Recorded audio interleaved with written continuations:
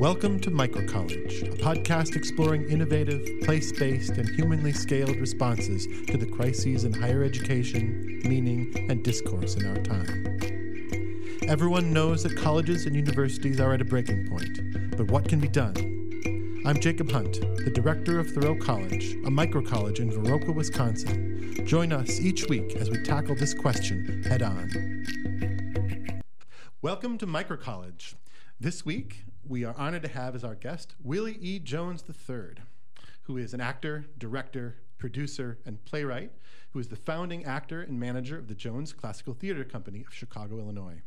He is the artistic director of the Juneteenth Theater Justice Project, a co-founder of the Minnesota Black Theater Circle, was the executive producer of the Blackness Is Theater Arts Festival, and also serves on the board of Yellow Tree Theater in Osseo, Minnesota.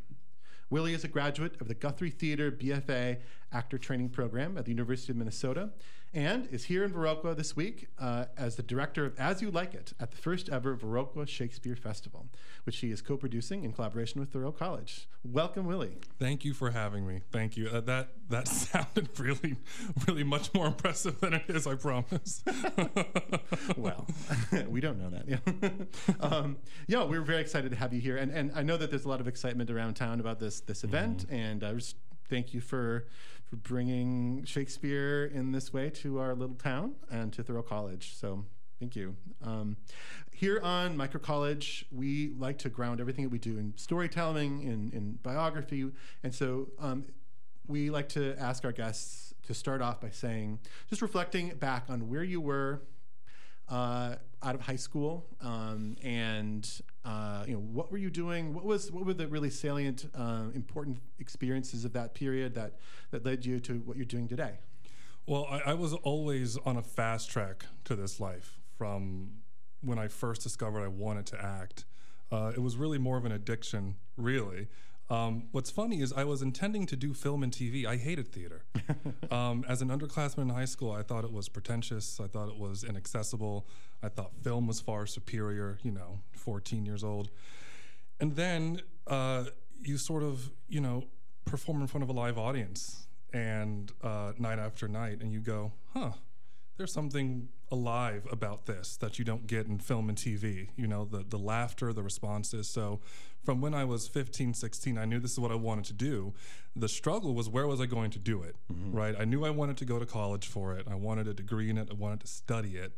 The problem is that when you go to a small public school, not a big art school, you don't hear about stuff like Unifieds, where everyone convenes in Chicago and auditions for colleges. You don't know about big programs. So I only auditioned for 3 places, and it came down between 2.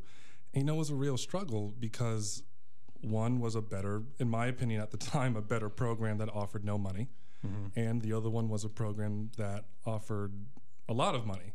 And so the debate was a matter of, do I want to take on that many student loans? And eventually the answer was no. So I find myself in Minnesota. In Minneapolis. Where did you grow up? Orlando, Florida. Oh. So that's a culture shock for certain. I'd visited New York in the winter and the Northeast, but there was nothing to prepare me for what I was told was the worst winter in 25 years, my freshman year.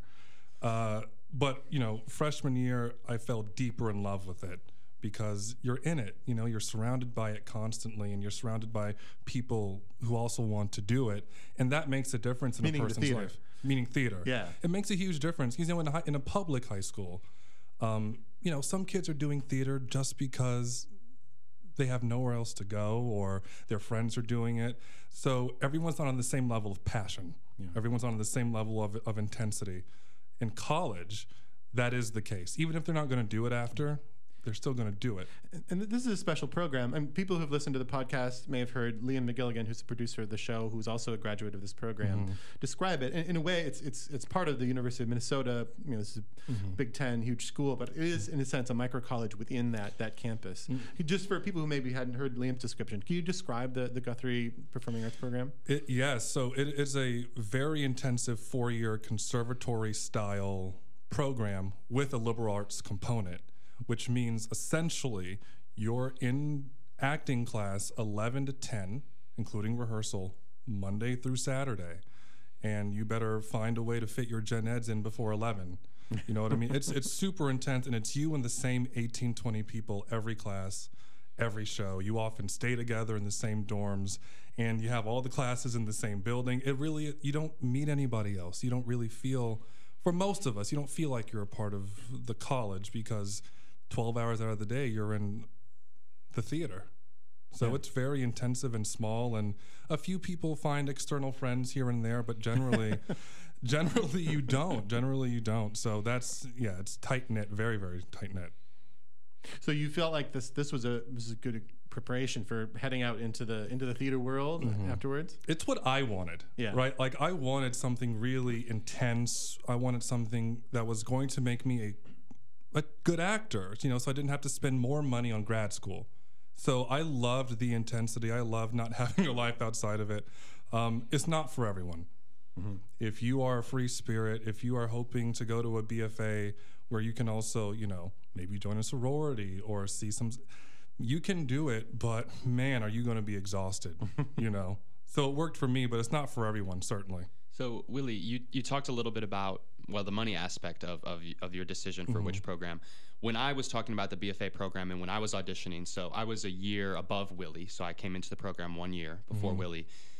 One of the the taglines that drew me was them talking about the Guthrie Theater Actor Training Program seeks to cultivate the actor, artist, scholar, and citizen.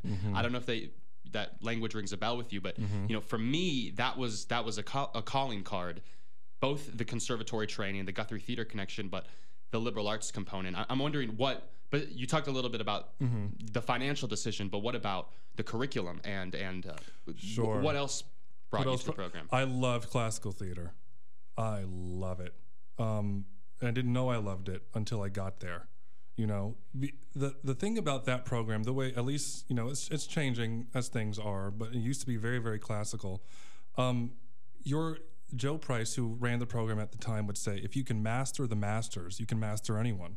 If you can master the guy who's being performed 2,000 years still, we're talking, Agamemnon, the Oresteia, Greek tragedies. If you can do that well, you can do the new play 5 years ago. That's what drew me personally. The liberal arts component also drew me until I realized I had no time to minor, no time to double major. And at first I was saddened by it, but after the first 2 months, I was like, thank God someone told us not to do this, because there's no time. But for a lot of people, they love the liberal arts component because the professors want to impact you. A lot of acting programs try to make you into a mold of what an actor should be. I believe our program is really good at taking who you are and expanding upon that, not asking you to change. And so that tagline is true. They build scholars, they build, like, a lot of people graduate, I find, our program, they don't even go into acting. They become playwrights, they become voice coaches, they become teaching artists. And I think that's a sign of how our program cultivates you as a person. No one feels like they have to be an actor, I don't think. Yeah, so I think when you look at your projects, things you've worked on, including coming here to Broca with As You Like It, but also some of the things you talk about on your website, which people can find in the show notes. You say, here's one of the things you write on the website. It is important to us that audiences of all backgrounds and ideas know that they are welcomed at the Jones Theater, where diverse thoughts and ideas are presented, critiqued, and discussed in the highest quality, in the name of truth.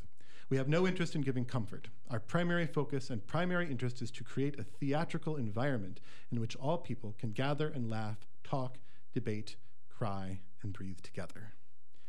So your aims are beyond entertaining people, right? Can you talk about, like, what, in the broadest sense, why is theater important in culture, in our society today? It's like the last place where you have human interaction anymore. You know what I mean? No one's going to the movie theaters. Like, it got to the point where movies have to state, we're also releasing this in theaters too. Right. And when you're in the movie theater, what do you see people doing? They're texting, they're on their phone, they're at a concert, what are they doing? They're, vlogging it or putting it on Instagram, or, the theater is a place where you go, and it doesn't matter what political party you are, it doesn't matter where you come from, you sit and you take in a story together. and you interpret it differently, but there are no phones. You laugh together. You don't care about, pardon me, but you don't care about, who are you voting for?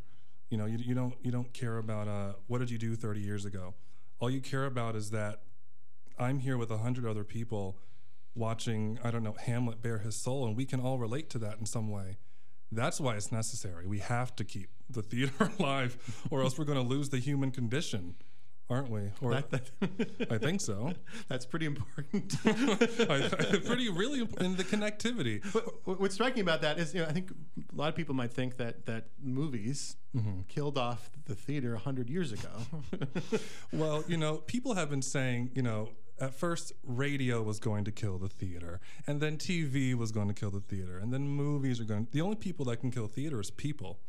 If they'd stop deciding it's important, if they stop deciding to go, that's what's going to kill the theater, is if people don't find interest in it, or if they only find interest in commercial theater, adaptations, movie adaptations made into musicals, and vice versa. I don't think it'll survive very long if that's our daily diet of theater. But if we can continue to do classics, plays with words and no music and no dancing, just watching human beings be human live in front of you. We do it all the time on TV. I just theorize, I wonder if there's something about this generation that takes greater comfort in connecting through a screen, even if it comes to your entertainment, than it does live. And I know people will say, oh, concerts. Well, yeah, because they want you to have your phones out. They're okay with that. We're talking about a place where you don't worry about it for a couple hours, and that's anxiety inducing for a lot of people. But I think we have to do it. I think we have to keep gathering live, just for the sake of knowing there are other people out there. I don't know. COVID was so isolating, and I guess people enjoy that. Like, no one wants to go work in an office anymore. Everybody wants to work from home, and it concerns me a little. It turned going to a theater into something that was sort of scary and dangerous too. And that, I think some of that still hangs over. It does. Well, it doesn't help, right, that most theater audiences are over 60. Yeah. So they're the most at risk. And yet their dollars have been supporting the American theater for like 50 years. So what you're doing here in Viroqua this week is pretty different from all of that. So you're bringing, first of all, you're doing Shakespeare, a real classic kind of theater, the classic of the classics, and but you're doing it with a mixed group of people who are professionals, people who've done this on a higher level, and local actors who've been recruited into it. You're doing it outside. You're doing it for free. Yep. Maybe describe a little bit about the vision for this theater festival, the Shakespeare Festival you're doing here. Certainly. So this model was inspired by what the Royal Shakespeare Company did last summer. This is not my idea. I stole this from the artistic director at the time. He did this project. They were doing the history plays, Shakespeare, and he did that. He used members from the Royal Shakespeare Company, and he cast locals. And they asked him, why'd you do it? He said, because I think people will have a greater appreciation for Shakespeare if they're speaking the language as opposed to having it spoken at them or lectured at them. And I was like, that's kind of brilliant. That's really brilliant. Like, you don't know how great Shakespeare is until you're doing it, until you're feeling it or you're watching it. And so I was like, this model is great. Like, professionals intermingling with, community members of that community. It also shows a sense of care for that community, doesn't it? That we're not above it all, or as it were. And what I've found is that, community members are more talented than anyone can ever expect. People have backgrounds, people have lives you know nothing about, So why presume they can't do it as opposed to saying, let's see if we can, I think. So the context here, it's out of doors. It's I think there's an attempt here to create a festival atmosphere around it. There's going to be apple cider making, things like this. So I think that's different from going to a professional theater in a city. That sort of what's about that environment? What's benefit? Well, what they added by that. The name festival should be a festival. A lot of these Shakespeare festivals means you kind of go, you watch, and then you leave. That's not a festival. That's just watching a show. Like, a festival should be a festival. There should be things there to do. There should be a sonnet reading like we have, or there should be apple cider, or there should be a harpist, or there should be things to interact with. Respecting audiences, I think, for me, is what this festival is about. Not just, I feel like the theater gives off the impression that your job as an audience is to come in your fancy clothes, sit down in our dark theater and watch us do amazing things. And they think doing the play is enough. Doing the play is not enough. You have to interact with the community. And this is the best way to do it, I think. Thoreau College is a leader in an emergent movement dedicated to the renewal and revitalization of higher education through the creation of new, humanly scaled institutions with holistic curricula known as microcolleges. Thoreau College, higher education for the whole human being. And why Shakespeare, right? We had a couple weeks ago, we had Professor David W. Orr, who's an eminent professor who's interested in ecology, the environment, higher education. But somehow or another, in that conversation, Shakespeare came up, and he includes very much this classic literature, and maybe especially Shakespeare in the type of education he's describing, which is oriented kind of ecologically. And we asked him what does Shakespeare have to do with this? And he said, everything has to do with it. So for you, why is it important that Shakespeare, what does Shakespeare bring to modern audiences? How long do we have? What confuses people is they go, oh yeah, it's been 450 years, but no one's doing Greeks like that. And my response is, exactly. That's the point. Someone's performed 450 years later constantly. We still want it. You see what I'm saying? However, there is a misconception in this country that all we do is Shakespeare. It's not true. Actually, only about 13% of all plays done in this country are classic. And of that, 40% are Shakespeare. We're not even tapped into that canon, but that stat is still telling. Shakespeare, look, he covers the human condition better than anyone. Maybe August Wilson, is up there too, but the forgiveness, empathy, jealousy, pride. Do we not feel these things? Are we not complex people? And I understand the question because it's asked a lot these days. Why Shakespeare these days? Especially as people try to shelve him. Call them dated or these things. But I encourage people to read the plays and dissect them because there's a lot of social context to when Shakespeare was writing. Take Henry VIII, for example. Well, when he wrote Henry VIII, Shakespeare knew Henry VIII was this awful man, but he was working for his great-granddaughter. He was working for Elizabeth. So he's not going to write a truthful play about how, the guy in her family line was this awful human. But people don't know that. So they go, how dare he put Henry VIII in a positive light? Yeah, he didn't want to be beheaded. So, he kind of had to, or you take something like The Merchant of Venice, which is hotly debated. My argument is there are no good people in that play. And that's the point. Our ingenue Portia, the one who talks about mercy, is a staunch racist. That's complexity. Yes, Shylock, I feel bad for him. He lacks mercy. Everyone in that play is dirty, but that's not how we want to see things. We want good guys and we want bad guys. And then you throw on top of it being live to watch the griminess of humanity, but that's what Shakespeare brings. And I can see the distaste for it, but I think if we run away from the complexities of art, we're never going to understand it. And then it'll die eventually. So another thing that you say on your website is, to us, theater should be a place that prioritizes truth over comfort. What do you mean by that? The theater should provide no obligation to be your safe space as an audience member. It's a movie will give you, this is rated R for the following things. Are people going on IMDb and getting spoiler alerts before you watch a movie? I don't think so. You go and see the movie. So why is it in the theater? Why does the theater need to be our safe space? But movies, they can take all the chances in the world. TV can make all the risks, but the theater has to be safe. And for us, it's like, no, we're going to tackle hard issues. We're going to do plays you're not a fan of. And we're not going to do it just to incense you, just to be contrarian, but because there is a point of view, there is a perspective you have not taken in. And, it's hard to do these days. Like, I'll be very frank, like, it's honestly scary. Cancel culture has made doing the theater scary in many ways because you never know who's going to, be upset about the way you cast or be upset about the show you're doing. However, that's the reason to do it, isn't it? I don't think we can run away from the complexities of the theater. I just don't. I think the alternative is, adaptations of popular movies into musicals. You know what I mean? So you ask why Shakespeare? It's because it reveals the very things that scare us.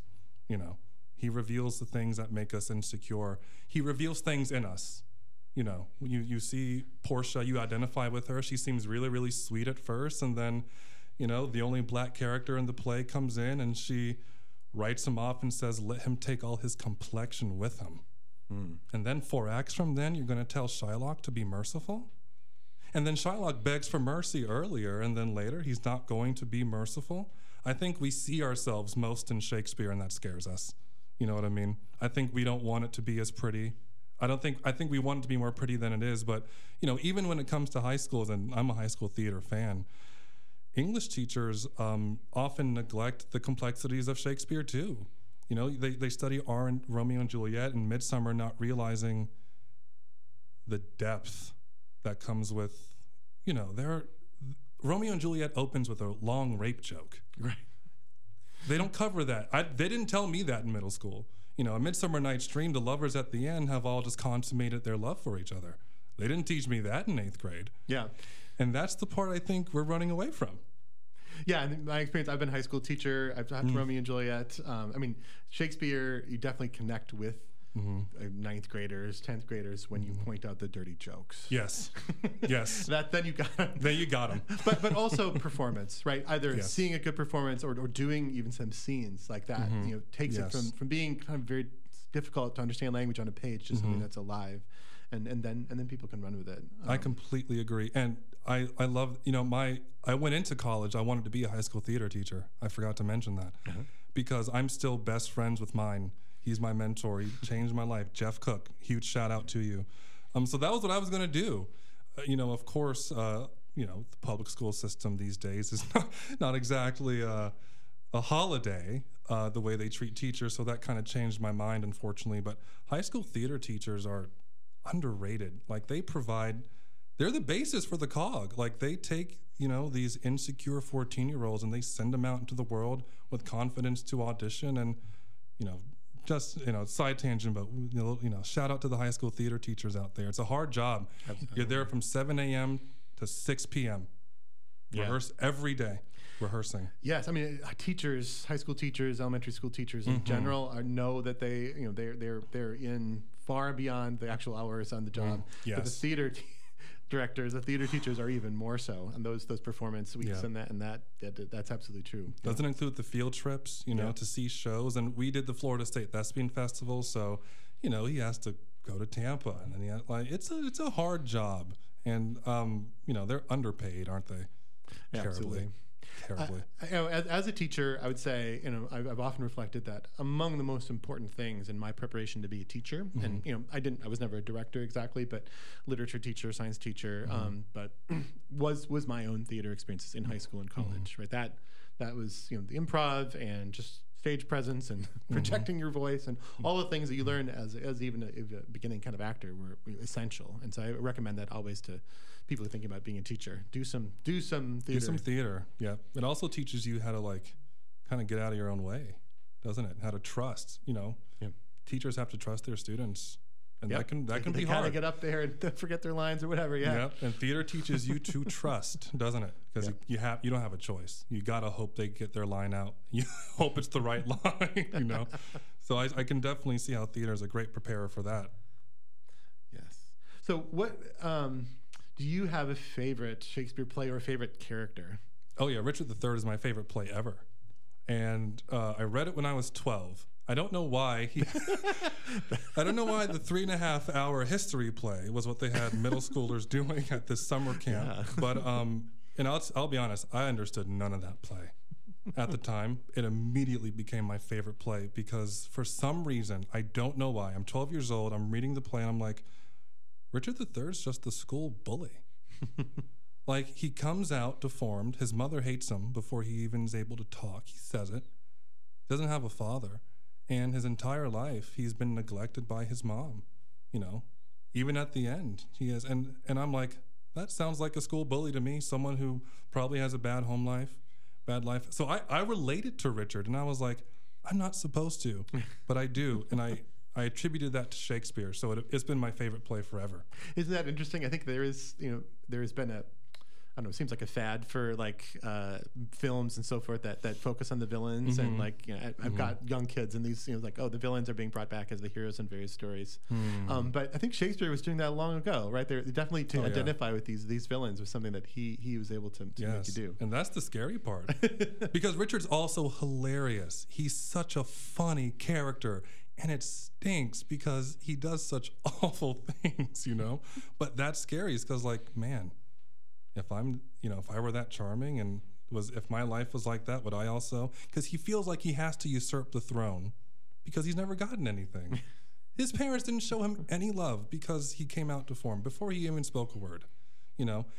It doesn't excuse his behavior, but if you're telling me you can't empathize or you can't see that perspective, I encourage you to go to the theater. Yeah. You know? And it does seem like that's a quality we desperately need more in our society. A lot of people have different ideas of who the villain is in our culture. So sometimes it'd be helpful to understand what's interesting about that? They're often not terribly well traveled.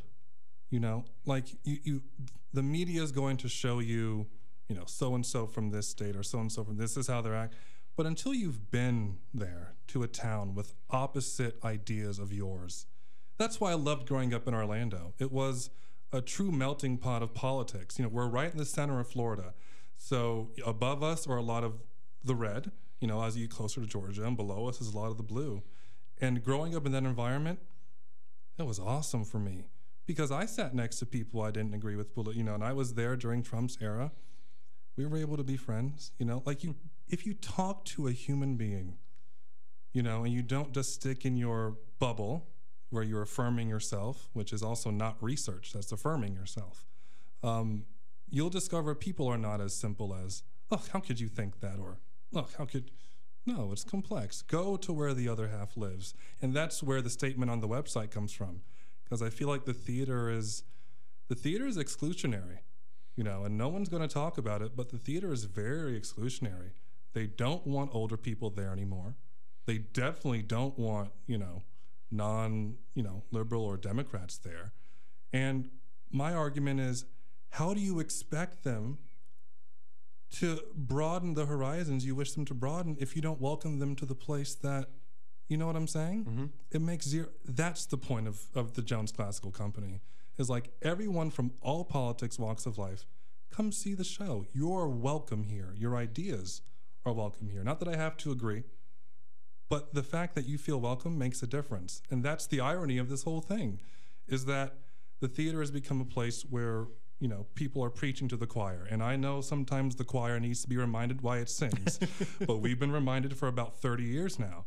And I think it's time to stop telling people you disagree with that they're not welcome and be mad that they don't, you know, take on a perspective you wish they would, because you're not introducing them to that perspective. You understand? It's a backwards model. It's a backwards model. And it comes from fear. It comes from years of, look, the theater ain't perfect, but my goodness, this thing of, you know, fire all your board members, you know, start anew. You're kidding me, right? Just the impractical things that people are willing to ask of organizations in order to feel comforted. It's impractical and it's unfair. It's unfair to the people who want to see theater, and it's unfair, frankly, to states like Indiana, to, like, you know, all the red states who, quote unquote, lack theater for a reason, because no one's interested You have to be interested in people. You have to be interested in community to do this. You really, really do. You can't just think, I'm going to go to Chicago, I'm going to go to New York, and I'm going to change the world. No, you're not. You're just going to reinforce the popular ideas of New York and Chicago and LA and, no, going someplace where discussion can happen. And that's why I love this town, because we're in a world that's trying to push Shakespeare away, and this town's like, bring it on. We want the complexity. That is attractive. That is attractive. And there are more places like that, but, you can't say that sort of thing these days, or else people will take it the wrong way. But I firmly believe that if the theater can become a political melting pot, the world will be a better place. Because you talk to each other, you know what I mean? I don't know what your political party is, but I see you at intermission, and I'm like, good show, eh? Yeah, what do you think of it, Put your phone away. You know what I mean? It's a good starting place, right? Talk to people. Don't assume, you know what I mean? And I also, and I'll close it here, it's kind of hypocritical to be a theater artist and lack empathy. It's hypocritical to be a theater artist and be unforgiving, It's, how can you teach King Lear and not be a forgiving person? That entire story is redemption, How can you teach The Tempest and not believe in forgiveness?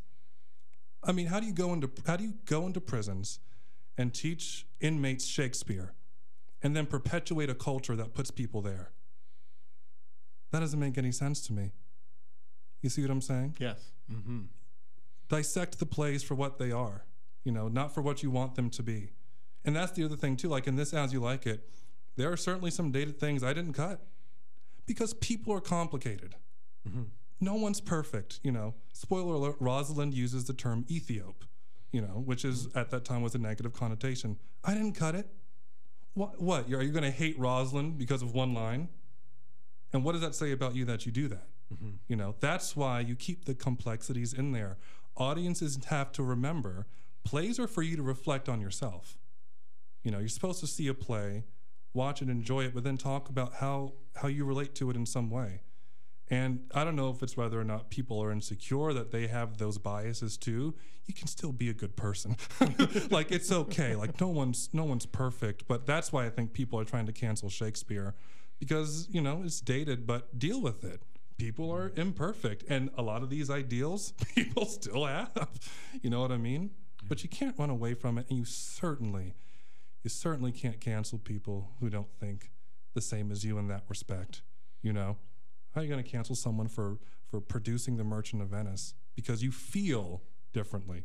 Not because there's factual evidence that it has a negative. You know what I'm saying? It's a theory. It's all theory. But I started this company to combat that, very, very frankly. I started this company to combat that culture, go to towns, meet the people, talk to them. What are their politics? Why is that? Genuine curiosity is gone, isn't it? I feel like when someone asks me a question, it's kind of like a trap sometimes these days. You know what I mean? Mm-hmm. It's like, are you asking me this because you really want to know? You want to talk? Or are you asking me this because you're trying to catch me? Right. You know what I mean?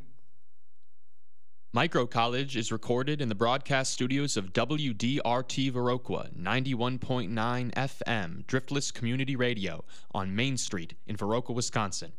Thanks to Jim and all the folks at WDRT for the support of Thoreau College and the Micro College podcast. Yeah, so talk more about your vision for the Jones Classical Theater Company. I mean, you're bringing this play here to Viroqua. I guess my sense is a part of your vision is to do this in other small towns in the Midwest. Yes. I want to stick with the Midwest because the potential here is insane. There's, first of all, the biggest commodity lacked in the theater is space. Midwest has a ton of it, ton of space. It's outdoors, but that's good. That's good. You can seat more people. People can have a picnic. You can do festivals. So yes, I'm certain, we're doing the Minnesota Shakespeare Festival next summer, and that will take place in Minneapolis. So not a small town, but I had to use the connections I had just to get it off the ground. But certainly, I would love to take this to Gary, Indiana is a place that comes to mind as a place I think could really benefit from something like this. There are small Illinois, You know, like I don't want people to feel like they can only go to Chicago or Normal, where the Illinois Shakespeare Festival is. You know, like yeah, small towns in the Midwest, man. You know, give them theater.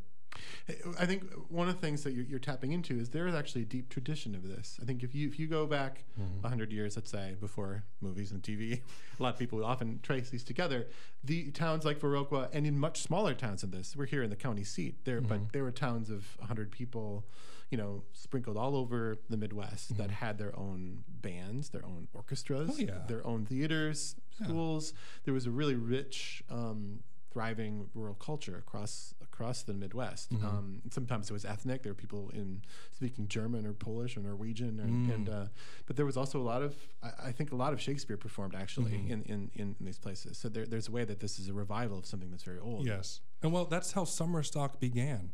Summer stock started in like farms, you know, like Say more about summer stock. Yeah, so summer stock is really low budget theater done during the summer, where a company will use the same costumes, the same set for multiple shows, probably for the season to save money, and the actors perform in more than one show at once. And oftentimes, not much anymore, but it was very common, they would also build the set, and they'd strike. A lot of them still haven't strike the set, so it was very all hands on deck. But you know, they started because people didn't want to go into the cities, you know, to have to get their entertainment. And so they were like, well, we have all this land and we have all this space. We might as, you know, so like, it's always been a thing. I feel like that's something film and TV has done to the theater, is it's created a culture of actors who don't want to do the theater anymore. You see what I mean? Everyone wants to do film and TV. So then I feel like it became very commercial when that really started to take off. You know, then it was like, well, yeah, I can go to LA and audition for film, and there's some theater there. You know what I mean? Or I can go to New York, they're filming there, and there's, you know, theater there. You know what I mean? And of course, Broadway is the layman's idea of what theater is. You know, musical theater, it became very, very dominant. It's the only, you know, real American invention in the theater, which is also why we love it, because we invented it. But I feel like we should get back to that. You know, I feel like the theater is at a point right now, it's at a crossroads. Nobody really knows how to move forward yet. You know, we're all kind of still feeling it out, coming back from COVID. This is only the second season where people are doing full seasons again. So I'm hoping that there's a resurgence in smaller town theaters popping up, you know, and a greater respect for community theaters. I mean, some of the oldest theaters in this country are community theaters still. You know, they haven't become professional. I love that. Yeah. We need that, you know? Yeah, so here in the rural Midwest, you know, many people's experience of theater is strictly high school, or if they're lucky, a community theater group. So here in Viroqua, there's been a very active community theater scene, as well as a lot of school theater going on. But you know, a professional theater, or you know, people who are doing, you know, something that they're traveling from place to place, like that's pretty special or unusual. Yeah, I mean, touring is expensive, so people don't do it a lot, but you can make it happen. My mom always told me, people make time for what they want to. You know, that's just how it works. If you really want to do it, you'll find a way. You know, we find ways to be on TikTok for several hours, don't we? I mean, we find ways to do things, you know, and I wish for the future of the theater to be what's happening here. You know, people going to these towns that have a desire for it too. That's the other thing, is that these towns want it. People want things to do, you know? People want entertainment, and it means something to them too. You know what I mean? That's really important if the focus is audiences, but I don't think the focus has been on audiences for a long time. I think the focus has really been on the artist, which sounds like it should be, but no, it shouldn't be. Artists are servants. We are public servants. We truly are. My job is to go up there and cry for 2 hours so that you can reflect on yourself. That's the public servitude. So if it's about audiences, then what are we even talking about? If you have a group of people who, go give it to them. You know, you have the sources, but it's not about audiences. It's about Broadway, Hollywood, you know. That's a fascinating perspective. I think that's you know, when I'm working with young people, whether it's high school students or college students, right, finding your vocation, your calling, your whatever it is you're going to do in your life, your mission. orientation towards service is such a touchstone for that, right? That's in the long term, that's a meaningful kind of a life. And if you're an artist, right, it's often not framed in that way, right? It is like, I've got something to share with the world. I've got a big thing to do. I'm going to be famous. I'm going to, I've got this creative thing I'm going to be recognized for. But to frame it in that way, as this is the artist is the servant of the audience, is a fascinating way to frame it. I think so, because even if you're sharing something, you have to ask yourself why. Why do I have to share this? Just to express yourself? I find that to be quite rare amongst artists, especially younger artists these days. I find are making to not have people feel alone. I think that idea is coming to fruition with all the social justice stuff, but even without that, we can still be public servants, can't we? Even if we're just doing the frivolous comedy, escapism is legit. People have hard lives, So I feel like even if you're just doing improv, if you're a stand-up comedian, which, by the way, the greatest stand-up comedian, I think, is a philosopher at heart. Even if you're a painter or a musician, I think you're a servant, because people have to come and take from you. You see what I'm saying? They're taking that from you. There's a long arc of history there. If you go back to the Greek actors or the people who built the cathedrals or the pyramids or like all of the kind of really ancient great works of culture and art, they were in general anonymous, right? Yes. They were working in service of some really higher vision. And with theater in particular, sorry to cut you off, it's just interesting to note, Shakespeare had the Greeks, they had no intention of this being done 500 years from then. They didn't, like Shakespeare, they didn't even really print the plays, much less consider, someone in 2020 is going to be doing this. They didn't, it was in the moment for audiences, for people, which is probably why it's endured for 450 years, because the focus was on audiences. And in Shakespeare, you see it in the repetition. People go, why does he repeat so much? Well, audiences at the time were rowdy. They would leave and come back. They would pee in the corner. They would talk. They'd throw stuff at you. They'd be drunk. So look at their phones. They'd look at they'd look at the orange before they wipe themselves with it as deodorant because they didn't shower. And so Shakespeare repeats stuff for that. And that it's about audiences. It has to be. It has to be. They're our paycheck. Like without audiences, what are we doing? We're performing for each other. That's pretentious, isn't it? Yeah. So I'm going to ask you to speculate a little bit. Maybe you've already have an answer to this. But so we here, Micro College, we're focused on education for young adults, focused on education for people during the college years at this very small level. A lot of our programs that we do and other programs that we speak to are very practically oriented. They do farming and gardening. They do wilderness experiences. They do small class like discussion academic work. They do arts and self-governance work. If you can think about a holistic education like this, an education for the whole human being, why is theater an important part of that? And how could we best incorporate that into the kind of very diverse programs that we're doing with small groups of people? Well, theater in many ways, I think there's the studying of theater and then there's the doing of theater. And you can pull different things from each, like if you were talking about studying theater, the classics are great because they're poetry and they're meant to be profound.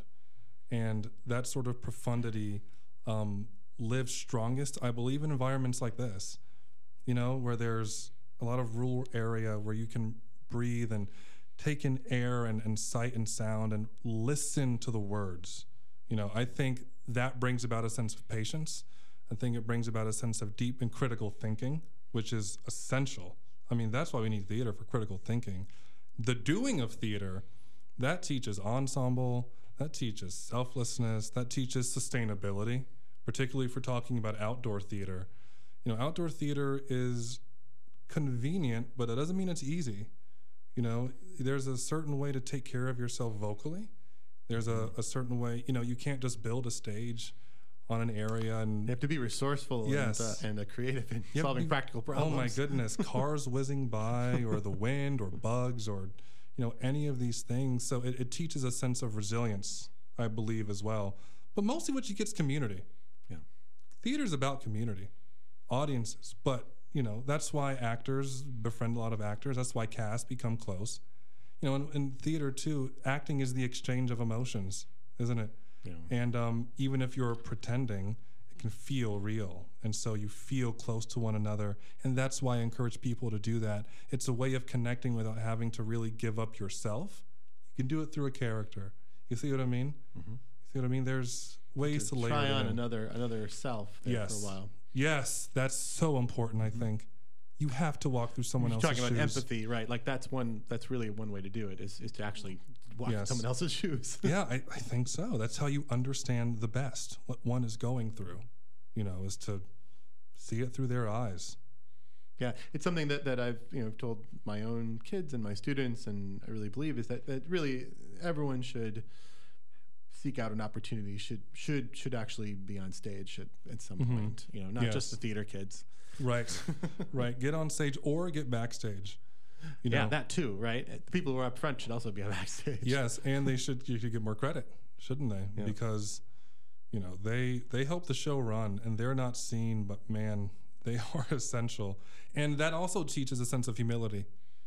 You know what I mean? Yeah, I'm not in the spotlight. Don't want to be. Don't need to be. We got the job done. Mm-hmm. There's something about being a part of something greater than yourself. That's what I think art offers. This is bigger than me, Yeah. That's why it's servitude, I think. And often something that you didn't maybe quite believe was possible. Yes. Or at least like the 2 or 3 days before opening night usually. Yes. Or like you have 24 hours over 6 days to put up a full Shakespeare. This is gonna be terrible. Yep. All the insecurity comes. But you have to keep your confidence. Mm-hmm. That's what theater taught me. You fake it till you make it. Especially if you're like a leader of the group, if you show concern, you've lost them. You know that as a teacher. Yep. Like if you show any sort of slippage, any sort of, and then the ricochet effect is after that trust is lost. And maybe we should postpone opening night. We're not quite ready. Could you imagine? Oh my goodness. It might rain. Yeah. So outdoor theater. No, it's important for me to remember that theater comes out of religion, out of cultic kind of festivals, whether it's the Greek mysteries or the medieval passion plays, or really theater all over the world. The No Theater we've done here a few times. Like these are rites of initiation. Yes. Right? And in practice, for me, that is often in that moment of, oh crap, we are not ready. Mm-hmm. This is never going to happen. And then they go on stage, and it happens. And students. Anyone going through that experience comes out differently, in my experience, from that. It's an initiation in the highest sense. Because you're forced to trust. You just have to trust. That's all you can do. And you're in public, and the lights are there, and it's powerful. Yep, and the failure is huge, but embrace the failure. That's the only way you're going to overcome it, is if you embrace it. You run away. You can't be ready to enter and thinking, am I going to forget my line? If you do, adjust, or trust someone else is going to come and pick you. I think that's a really good point you made there, about that sense of risk and failure. That's kind of why it's exhilarating and terrifying, and crazy people are the only ones who want to do it for years, for decades at a time, that sort of constant stress. Well, the other parts of our curriculum in the college here and at the Youth Initiative High School, where I also teach things like wilderness expeditions, right? We're going to go camping in Wisconsin in January for a week. Yes, right? I heard about that. Or, I'm going to go for 48 hours alone, right, in a tarp in December. Wow. Right? Those are experiences also that people look at and say, gosh, I'm not going to be able to do that. Like that's and once people have experience and are able to do it and come out, it is also an initiation. People are transformed in a very similar way. They discover something about themselves. The capacities that they're not aware of are much more manifest. And how do you find, being a leader or teacher, it's hard to know when to push someone, when it's like, this is the right time for this challenge, How do you determine that? Is it just over the years you just kind of can tell student to student? For me, it's why the micro college idea is important. The small scale, right? I really don't understand how teachers who have 8 sections of English or whatever are able to do what they do. I think because so much of it is based on observation of a student's evolution over time, over months, over years. At the high school level, I've had the opportunity to work with people over 4 years, and definitely have seen them be able to do things in their junior or senior year that they never would have been able to. No one would imagine them being able to do in their 9th grade year. And so that's something to work towards. And having seen it a bunch of times, having seen transformation as being possible also gives me as a leader, as a teacher, confidence of pushing that little bit extra. Getting to know them. Yeah. And also developing the trust that they will say, okay, I don't think I can do this, but you asked me to do it, so I'll do it. And then that's another, that's a big kind of step forward. Yeah, that's important. Students have to feel comfortable, I think, expressing their anxieties. And then I think instructors have to be comfortable encouraging them to not care. I see that in higher, at least in the actor training world, higher education. It's like, if students make a ruckus, faculty, they'll kowtow very, very quickly. And I'm of the opinion, you have 4 professors who have been doing it for 30 years. That's about 120 years of experience. I'm 20 years old. I should shut up. I should be quiet, or I should trust that they're able to see something in me I can't see. Otherwise, why did I come to train? You know what I mean? And I think that ability that you have to see that in your students and give them the comfort to express that is invaluable. And that's why I think micro colleges should be more of a thing, so that people who need that sort of attention can receive it, because you're not going to get it at a Big Ten school. You're just not in your English class. Of course not. Half the time it's not even the teacher, right? It's the TA, depending on the size of the class, right. Isn't it? You know what I mean? So it's like, how much more impersonal can you be? You know what I mean? The other thing about a micro scale institution, right? This kind of schools of 10 to 25 kind of students, is that to put on Hamlet, or to put on certainly any musical, right? And to do many work projects and many other things requires everybody. Yes. Right. Here in a small town, often we've also had the experience of sports. Right. My kids are hockey players, and here in a small town, you start looking around. Like, can you skate? Do you have skates? Hey, join the team. And the same thing with theater. One of my treasured theater experiences was, in my college experience at Deep Springs, really a micro college of about 25 students. We staged with a professor there, Julius Caesar, on the campus. And at that level, definitely a majority of the students had to be in the performance. And so someone would be acting off scene and they'd be the audience, and then they'd switch places, right? And then we moved to another place. And in that context, and I've certainly seen it in high school here, we tried to play performances that had everybody involved. Yes. Ideally, everyone on stage, including on stage at the same time sometimes. And that creates a different theater experience. It's not just the people who are interested in it, who are especially talented, who are, but everyone has that experience. And it becomes a community forming, bonding, kind of community building experience. Jacob, I wonder if you could talk a little bit about Percy Mackay. This is in that same vein, right? Except he did it on a very grand scale, right? Liam, I think you've been reading more about Percy Mackay than I have recently. Do you want to? Well, I mostly just read about it on Wikipedia, but he did St. Louis, a civic mask. I think I was telling you about this, where there were hundreds of people, and it basically told the story. Well, this was 100 years ago, so it was. I guess St. Louis had only been around for 150 years, but basically employed the city of St. Louis in telling the story of the city of St. Louis. Began with Cahokia, the Native Americans, up until he did that in 1904 and 1905. But it's like you said, you have the students, and let's get every single student on stage, and or everyone in the city of St. Louis. That's right. The other end of it. Everyone in the city. I love that. I wish cities would do that more, but it's too hard to do mega projects like that. But getting everyone involved, you have to. That's how you make a safe space. Everyone's involved. Everyone's involved. Everyone don't need to agree. I think the idea of everyone agreeing to make a safe space doesn't, you know what I mean? Yes, camaraderie. But how do we do that camaraderie? And I love what you said about all hands on deck. That was my high school training. I didn't just act. I had to build. I had to be crew boss sometimes. You did costuming. You directed. You helped with light. You helped with sound. You helped with concessions. You learned how to do all aspects of the theater. Advertising, business planning, all those things that you know about now. Marketing, running a board. We had a little board of directors too. The casting process, all these things. Casting, managing egos. You Yeah. know, managing personalities is a huge reason why we should do theater.